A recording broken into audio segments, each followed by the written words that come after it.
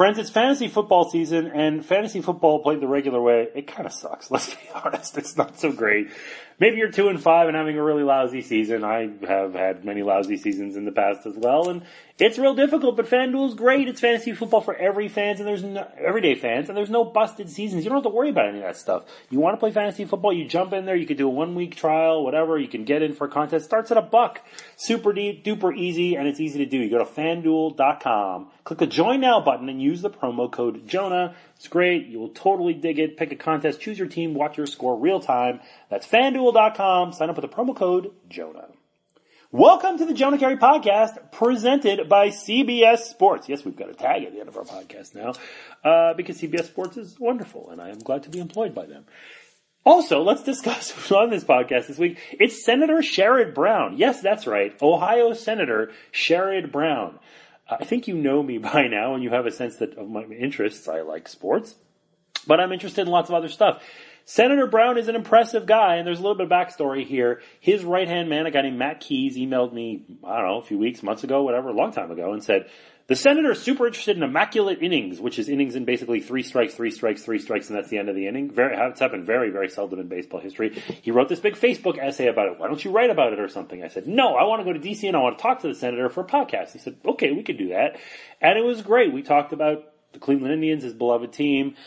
We talked about baseball in general and just his passion for it and all that. And then we talked about the opioid crisis, and we talked about wage stagnation, and we talked about the state of healthcare.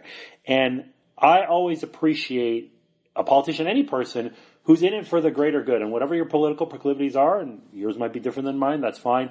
Here's a guy who wants to help. He says, listen, people's real wages have not gone up in 40 years. That's a big problem, and we need to fix that. And healthcare is a big problem. People need to feel like they can get sick and not have to just go broke and what have you. And very fascinating, a guy who really cares, and you could tell. It seems very genuine, and really good conversation. I wish we had longer. We got about 25 minutes or so, but it was really good. I want to give you a little backstory in addition to that. So the way that it works is there's a Senate office building, which is, in downtown DC, what have you. You go there, and then they kind of escort you underground. And you end up on this train. It's this little train. It looks like a kid's train or like a little Disneyland train. It's tiny and adorable. It's got to be 70 years old. I don't know. It's the cutest thing ever. And so I snapped a bunch of pictures. I'll put one up on the CBS Sports page so you can see it. And so it literally goes underground from this office building right into the Capitol. So we did this in the recording studio in the Capitol.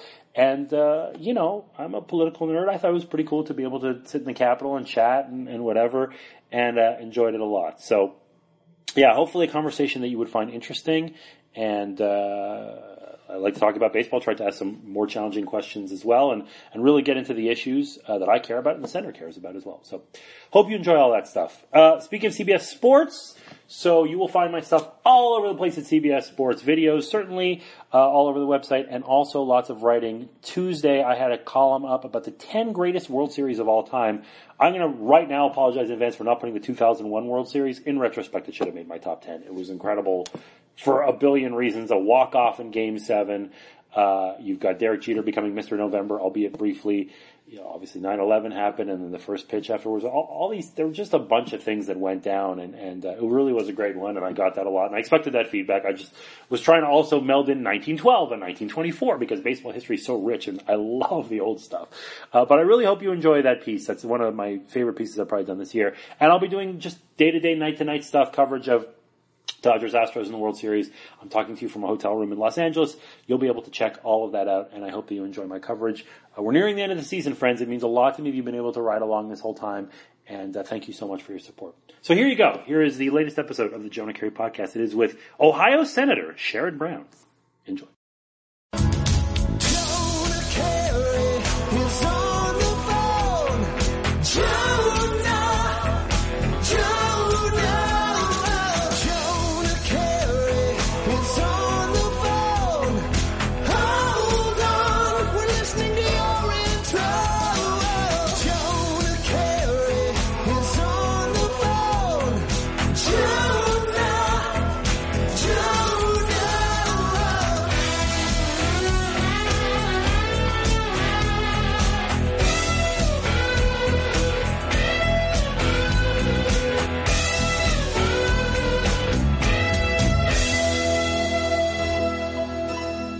these are not interviews, these are conversations. So you hate baseball because this team that won 22 games in a row and 102 games is now eliminated, and we live our normal lives, and you have a serious job by the Yankees.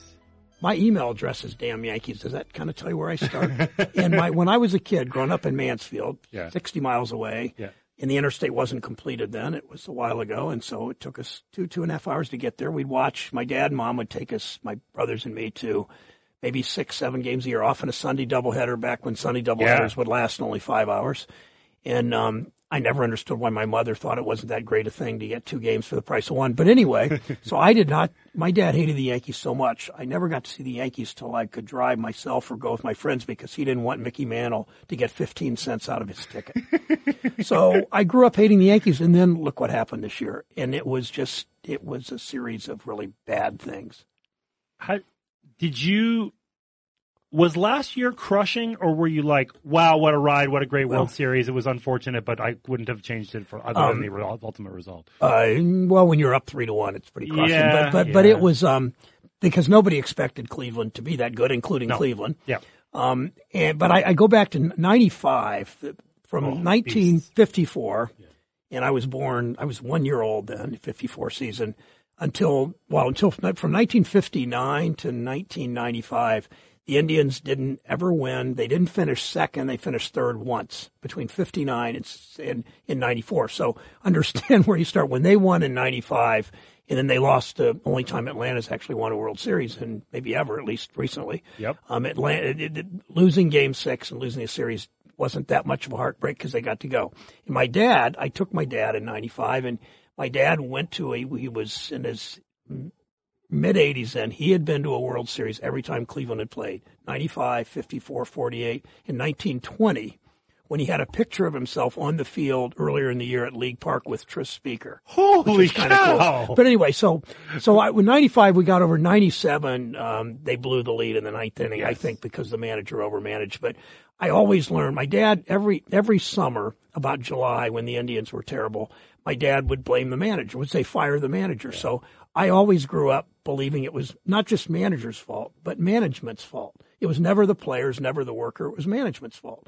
So I've never been in love with the Indians manager, any of them, unless they win a World Series, then I will. But that still hasn't happened in my lifetime. At least you have a baseball team. It lives in is in this city now. I haven't met I must admit, I haven't met a lot of people like you who's your baseball team? Well, the Montreal Expos.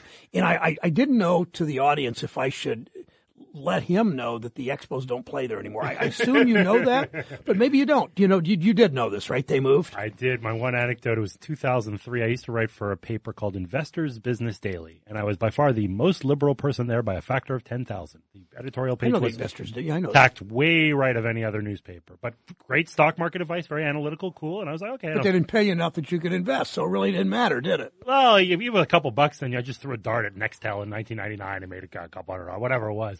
But we used to do a feature called Leaders in Success. You could interview anybody that you wanted to. And I was like, and they assigned me George F. Will. I said, okay. I met at work, great baseball book, whatever. And I interviewed him. And I said, what baseball I would have picked Gary Carter or somebody in Montreal better than that. Or Andre Dawson. Of course. And I've done.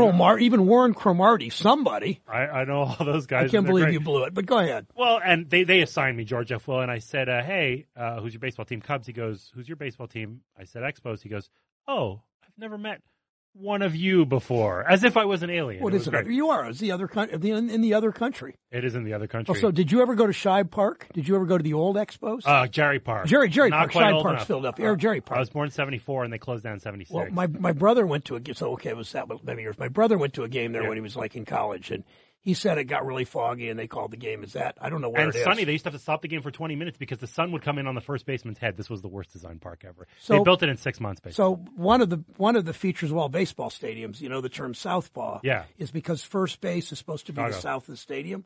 Is the south sun. Yeah. So that's why the shade always comes out the same. Correct. Shibe Park wasn't laid out, Jerry Park wasn't laid out that way? It was a municipal park that existed, and they had 3,000 seats, and they're like, let's come up with a baseball stadium. It was all slapped down. So is this because why didn't I bring you my book? Is this French baseball that you don't have to have the southpaw leaning towards the south? Le Pas du Sud? I don't know how you would say that. Which is the answer, speaking of that. Yeah. Legrand, you remember Legrand Orange? Yeah, and he is the answer to more baseball trivia questions. I mean, because he had franchise records in a bunch of lousy Jersey franchises He's like Zelig. yours, right? He's Zelig of baseball. Yeah. He absolutely is, aside from Satchel Paige. He's the what of baseball? The Zelig of baseball. The Zelig of baseball. Yeah. I've never heard that. That's good. Is that French too, Zelig? Zelig is the Woody Allen movie. Oh, okay. I know. Yeah. I didn't know, but I really don't know. Yeah. Maybe you explain it off the air. My frames of references are ridiculous. I'm a ridiculous human being. So you're a Cleveland fan. I have taken to not referring to them by their nickname. This is something that has become an issue, and you are a progressive senator, and this is not an easy conversation. And the organization, I don't think, knows what to do with it as well. Where do you stand, and should we be doing anything about it? Well, it's not that hard a conversation for me. I wish they'd change the logo. Yeah. I mean, the Cleveland, the management says they are moving away from it, but there don't seem to be a lot of signs of that. But the Indians, back when they got the new stadium, Progressive Field, it was called Jacobs Field. I think it was called Gateway originally because that was the development to build the park, and then it was called Jacobs Field when the owner, who was getting all kinds of subsidies, gave some money back, and they named the field after him. You got to love that. It's professional sports, right? And then Progressive Insurance Company gave a lot of money, a good Cleveland company. But I remember saying to the Indians at that time, why don't you change it to the Spiders? Because the Cleveland Spiders was a team of 100+ years ago, and you could have think of the marketing. Kids Silver and black kids would love it. Yeah. You could call the park the Spiderweb. Yes, but then again, if you could find a rich guy named Spiderweb, you could name it after him, right? You could name it after S&P futures. Yeah, they're called Spiders. Yeah. I call them the Cleveland Lindors, by the way. Because why not? Who objects to that? The Indians was Sock Alexis. You know, the Indians were named after a player named Sock Alexis. The Brooklyn Robins used to be named after their manager. Yeah. Wilbur Robertson. Yeah. Well, they were the Naps, the Cleveland Naps, too. Yeah, the Nap after Nap Lajoie. Lajoie, exactly. Yep. So Cleveland Lindors, that's pretty cool. Thank you. You know, if you had said that louder, Lindor might have had a better playoff and they might have beat the Yankees. It's so He frustrating. had one good swing in that playoff, and you got to love that player. He's so great. He's so infectious, and I love the joy, but it's just baseball's such a small sample size sport that it's like you get down, you play 162, you get down to best of whatever, and guy has a bad week, and that's the end of it. You touched on stadium subsidies. As far as sports goes, well, maybe the NCAA stuff might make me angrier, but this might be number two, because if you are liberal, you would say, well, money should be put to schools or roads or literally anybody else. And if you are conservative, you would say, what a boondoggle, what a waste of taxpayer money, why would we do this? How are we still in this system where literally 100% of the political spectrum should disagree with this thing? Well, I think a lot of people agree with you. Partly, I think the city fathers and mothers, it's usually the city fathers because they make most of these decisions, regrettably so. I think they've convinced the public of the economic development side of this. When studies show that people have X number of dollars for entertainment, discretionary dollars, and if they don't spend it at a stadium watching overpaid athletes with billionaire owners, they will spend it bowling or going out to eat. I mean, so I don't really buy the economic development stuff, but I think that enough of the country does. And you know, if you're the mayor, I mean, I remember what happened when the Browns left. Yeah. And it really did. It hurt the downtown restaurants. It did all that. It may not have had the economic impact that some like to say, but it was pretty crushing. And you don't want to be the mayor when your team leaves. Well, that's it. You want to be the mayor to attract a team. I mean, Senator Corker from Tennessee. Yes. Got credit. I think he was development director then, not mayor of Chattanooga. I'm not sure of that. But he got some of the credit, may have helped his political career for the team, the Houston Oilers. Was that? Yeah, Tennessee Titans. Yeah, Tennessee Titans. Yeah. So it's a feather in the cap of anybody that wants to talk about feathers in their cap. Speaking of the Indians, bringing that back around. Well to the Cleveland Lindors. Well done, sir. So I have several questions, and one of them is about Senator Corker. So let's go for it. He made some pretty strident comments recently directed toward the president. And his critics were saying, well, he's not seeking re-election. Of course he gets to say what he wants. Are we really in this situation where you can't speak your mind or truth to power or whatever unless you are about to leave? I mean, is that where we're at? It feels very cynical to think that. There's not a lot of courage on the Republican side now, putting it mildly. Some years ago, Barney Frank, a rather outspoken. He sure is. Was. House member from, it still is. He's not dead. He just left Congress. But yes. I know you people talk about past tense that way. But you people, anyway, tall people. You people, you tall people in the media.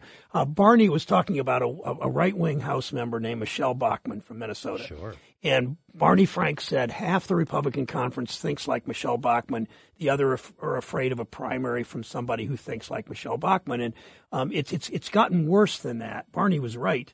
But the rest of the story is there are 3 billionaire families, the Koch brothers, the Mercers, and Sheldon Adelson in Nevada. Koch brothers are New York and Wichita. The Sheldon Adelson's Nevada, and the Mercers are like everywhere. I don't know. I think Milwaukee. I'm not sure where they're from, but it doesn't really matter. But they're the reason the Republicans keep trying to repeal the Affordable Care Act, because the billionaires that fund Senate races, and there's 3 families, and they are 3 families that will punish any Republican that speaks out on climate change. The Republican Party 10 years ago was pretty open on climate change. They admitted it. They acknowledged it. They knew that human beings caused a big part of it. Now they are climate deniers almost fully as a party. Yeah. It's because of the money in their campaigns. And so I think that I think that Republican senators and House members don't speak out, even though they know better about this president. I hear an amazing amount of grumbling among Senate Republicans about Trump in many ways, but they aren't willing to speak out because they're afraid of their base, and they aren't willing to speak out also because they hope to get a tax cut for rich people. They are getting their ultra-conservative judges nominated. They're getting their weaker environmental laws. They're getting their a tax on labor, all the things that the Republican political special interest agenda wants, what Wall Street wants, what drug companies want, what their big contributors want, they're getting, and that's why they keep standing there. I'm going to guess that your underwear drawer, it's not in good shape. I'm going to go out on a limb and say that we're all the same, right? You just have old crappy undies from a long time ago, and you want to look good in your underwear and you want to be comfortable, but finding those two things at the same time is difficult. But it isn't anymore, because you can go to MeUndies.com and find the best pair of underwear in the world. It is fantastic. Very soft fabric, very eco-friendly, really, really comfortable. They have sent me samples. It's comfy. I dig it. MeUndies, excellent. 100% satisfaction guarantee. They guarantee you will love your undies or your money back. And get this. Right now, MeUndies has an exclusive offer for listeners of the Jonah Keri podcast. You can get 20% off of your first pair plus free shipping. MeUndies is so sure you will love your underwear. It's a 100% satisfaction guarantee as well. You order a pair. If you don't love your first pair, just get a refund. Full refund. No brainer here. 20% off, free shipping, 100% satisfaction guarantee. Gotta make it happen. Here's what you do. You go to MeUndies.com/JKP, as in Jonah Keri podcast. And you will get the 20% off your first pair, free shipping, and the 100% satisfaction guarantee. That's MeUndies, MEUNDIES.com/JKP. Get into it. I cannot tell you how much better a made-to-measure suit fits than a generic off-the-rack suit. And if that's the case, you want that. You want a better fit for your suit. Even if you're just young and starting out and it's hard to afford a suit, you go with Indochino. That's the way to go. I've used Indochino. I've been to their showroom. It's absolutely excellent. They fit you up. Get your sizes, get your measurements, and they start your customizations. How do you want your lapels to be? What do you want your jacket lining to look like? They take care of everything. They're so good, and it's so easy. And it's wonderful to use. And the thing about Indochino is it is inexpensive too. So yes, you're thinking, wow, suit, am I going to pay $1,000 or whatever? No, nothing like that. $359. That's what we're talking about. If you are a listener to the Jonah Keri podcast, you get Indochino's best deal ever. $359 for any premium suit when you enter the promo code Jonah during checkout. That's it. That's 50% off the regular price for a made-to-measure premium suit. Shipping is free. It's great. And it's very easy to do. Here's how you do it. You go to Indochino.com. It's INDOCHINO.com. Enter the promo code Jonah, and you get any premium suit for $359 with free shipping. That's it. $359 free shipping. Indochino.com. Promo code Jonah. It's an incredible deal for a suit that will fit you better than any off-the-rack suit ever could.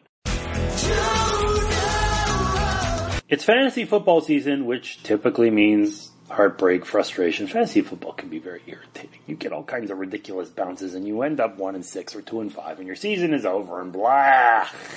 FanDuel is the solution to those problems. It's fantasy football for everyday fans. It's a new contest starting every week with no busted season, so it doesn't matter if you did poorly last week. You jump right back into it this week, and you get contests starting at $1, $1. That's what it costs. Pick a contest, choose your team, watch your score real time. More than 2.5 million players have won a cash prize playing fantasy sports on FanDuel. So don't wait. You can sign up today by going to FanDuel.com. You click the Join Now button and enter the promo code Jonah. New users get free entry into the NFL Sunday Million with more than $1 million in cash prizes when you make your first deposit on FanDuel. You visit FanDuel.com and sign up with the promo code Jonah. That's FanDuel, FanDuel.com. Promo code Jonah. Thank you to FanDuel for sponsoring the podcast. But what's interesting too is, and this became a topic of conversation, President Obama has given lucrative speeches. Obviously this became a cudgel used against Hillary Clinton was, yeah, but you're doing the same thing. You're courting billionaires or whatever. And this became something that was written about a bunch recently too, where these are the rules by which we play. Unless there's actual campaign finance reform, what choice do you have? Small donors are lovely. They're fantastic. But if you are a Democrat seeking election, you have to play that game too. Is there a way to get out of it? Is there a way to avoid the optics of it? Well, first of all, that's a false equivalency. I mean, we don't have a party where a handful of billionaires wields such immense influence. We have a guy named George Soros who is a billionaire. Yes. But George Soros doesn't drop tens of millions of dollars. He controls the world. Haven't you heard? I've heard that. I've heard that from. That's number one. So second, my campaign in 2012, more money was spent against me than any Senate race in the country, $59 million. Jeez. We raised a lot of money in $1,000 and $2,000 contributions, but we also, the last month of the campaign, we raised $90,000 every day for 30 straight days, averaging $27 a day. Wow. So that was almost $3 million. So I'm not saying my average contributions overall that, but we do a lot of very aggressive. As a progressive, I think that's my duty, and it's what we do pretty well, I think. But again, we're the ones arguing for campaign finance reform. I mean, I think this. It's a business-oriented Supreme Court. It's not so much a Republican Supreme Court. It's that, to be sure. Yeah. But it's a Supreme Court that is controlled by corporate interest and companies that outsource jobs. And that Supreme Court has said the Citizens United case and all that came out of it, and the Republican majority, also controlled by large corporate interests, has no interest in weakening those advantages and taking away those advantages they now have. I really got a lot out of your white paper that you wrote about the value of work. I thought it was really interesting. And it raises a bunch of different questions. You know, you talk about wage stagnation, fewer benefits, wage theft, all kinds of problems. But what's interesting, and I'm a Canadian, so this is all outsider stuff to me. I moved here 20 years ago, and anti-union sentiment seems to be pervasive. It seems to be everywhere. And it's not even just necessarily a right-left thing. It's just become, unions are not a factor. And 40 years ago and 50 years ago, they're a big factor. So I guess the question I would ask is, how can the country overcome all the anti-union efforts that have drastically eliminated almost the ability to negotiate for better rights, to negotiate against all of those things? Is it government that now has to step in to play the role of unions, or can unions be resuscitated? Well, I think the answer is yes and yes. I mean, government stepping in, like at the end of the Obama administration, a year before it left office, they by rule updated a law Congress had passed on overtime, where 130,000 Ohioans working at, I'll make it quick, but 130,000 Ohioans got a significant raise because of that updated law. And the way it worked is this: if you're a night manager at a fast food restaurant, you're making $35,000 a year. The company can call you management and can work you 60 hours, and you don't get paid anything between 41 and 60 other than the salary you had. So it's a way of, and this basically said, for people in that category, they should get paid time and a half. So government can do things like that. We also need to do things to make unions, to level the playing field, because it's awfully hard to win a union election, even though in a number of polls over the last few years, something like half the country would like the opportunity to join a union. Because we know what's happened since the 70s. Productivity, corporate executive compensation's up, profits are up, stock market's up, productivity of workers is way up. And particularly until the 70s, but even into the 90s, workers' wages sort of tracked their productivity. If you were a productive worker, if your company's workforce was productive, You share in the wealth you create. That's because there were unions. And now that's been broken so that corporate salary, executive compensation's way up, profits are way up, workers' wages are stagnant. I think, ironically, probably Trump carried my state more than anything because workers, the broad middle in Ohio has not had a raise. People are working harder than they ever have for less than they ever have. And government has a role to fix it. We're seeing no help out of the White House or out of Republican leadership because they're continuing their anti-labor, kind of anti-middle class. This tax cut that they're talking about will be more trickle-down economics, more tax breaks for the richest people in the country, and the middle class, the broad middle class and working families will get little or nothing. And some people believe it'll actually go up. Their taxes will actually go up. And then I guess part of it would be, the devil's advocate argument would be this was steel, this was coal, these were manufacturing industries. This is where you could get a job, not necessarily have gone to Harvard and have 62 MBAs and make it work and make a good living. And if those manufacturing jobs go away, you talk about the value of work and all this stuff, and this is where the opposition comes from. But if the lay of the land has changed, can this work? Can people make a decent wage if they're not incredibly privileged to go to an Ivy League school, if they don't land in that kind of thing? If those industries don't, I don't say they don't exist, but they've gone way down in terms of their power. Sure they can. And granted, obviously there aren't as many auto workers. There aren't as many steel workers. The workers are more and more productive. There's a plant in Cleveland, 10 miles from where my wife and I live. There's two plants I'll mention. One is a plant that made this suit I wear, good union labor. I'm not paid a whole lot of money because that's an industry where people don't pay much. There's also a steel plant about 5 miles from that plant. First time in world history where 1 person hour made 1 ton of steel. So workers are more productive. There's higher investment. There are fewer workers making more steel there than there were. I get that.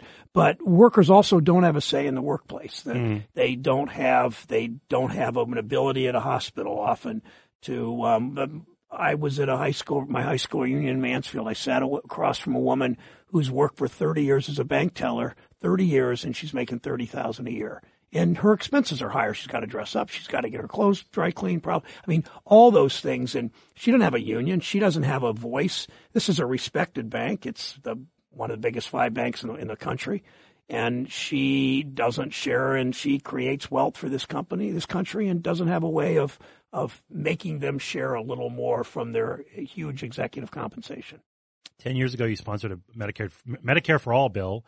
And I guess the fundamental question becomes, the ACA went a long way. Mm-hmm. Now it's being knocked out at the knees, and this is happening. What needs to happen to get us to truly universal health care? You could move back to Montreal. Yeah, I know I can. That could be one way. Yeah. Well, first of all, our first goal, and all of us, I think every Democratic senator and our 2 independents, Bernie and Angus King, believe the first goal, our first responsibility is to stop them from repealing the Affordable Care Act. Yes. They will continue to try because their billionaire contributors want them to. Second, while some think we immediately go to the Medicare for All, what I want to see us do is move in that direction. I think the transition is so difficult to go directly into Medicare for All that my legislation, which I've worked on for some time, put it aside during the Affordable Care Act. We almost had it as part of the Affordable Care Act, and that is to give people the freedom at the age of 55 to buy into Medicare. And I'm open to allowing anybody that wants to, a public option sort of thing, to buy into Medicare, to have the freedom to do that. That will bring us eventually to a system where everybody's covered, where we have Medicare for All. I think it's the best way to get there. Got 3 more. One is about the opioid crisis. This is maybe the great crisis of our time. It is devastating, especially in Ohio. The effects have been far-reaching and very, very difficult. At a time when you have the federal government, again, knocking planks out. Specifically, it seems gutting programs that would benefit people who are suffering from opioid addiction. What on earth do you do when every branch of government is controlled by the Republicans when you're trying to affect change on a local basis? Well, I think you need to continue to shine a light, as shows like this help do. I mean, you shine a light on their efforts. I mean, we stopped, even though it looked inevitable that the ACA would be repealed. If you had asked me 8 months ago, I would have said it's going to be repealed because every Republican's promised it. And we defeated it because 200,000 families in Ohio who are getting opioid treatment right now would lose their, because of the Affordable Care Act, would lose it. And a lot of them spoke out, and a lot of families that have a child with pre-existing condition that couldn't get insurance until 2011, they spoke out. So I think it's shining a light on it and continuing to make democracy work. It doesn't work every time that way, but it does a number of times. And everybody knows the president's trying to sabotage the Affordable Care Act, and we keep fighting back. Okay, so I've got one more 20-second question then, because Jenny is she's doing her job well. So I ask at the end of every podcast for a life tip, a nugget of wisdom. I meet you in a bar. I meet you in a Senate office. I meet you wherever. And I say, I'm Jonah. This is my deal. And you say this is your deal. And it could be something super serious, or it could be something that's just a little superstition you have, or it could be something with your kids, or as a sports fan, or as a senator, or whatever you want to do. Same answering as a bar as it is the Senate office. Too. Absolutely. You tell me, what are you all about? What is your one thing? And it could be something totally, somebody talked to me about how they tie their shoes. They said, that is my life force. It's how I tie my shoes. I think it's raising your children to see that the world is bigger than they are. And my two daughters and our second marriage for Connie and me, our 4 children all do something with low-income kids or immigrants or teaching math teachers at a university in St. Croix, or holding elective office and fighting for people that don't have a voice. So that's what probably makes me proudest. I like it. And Connie's thing that she said about if you're trying to date and you can find out somebody's voting record, that is literally the best thing I've ever heard in my life. So she's amazing. I will pass it on. Thank you so much, Senator. Sure, enjoyed it. Thanks.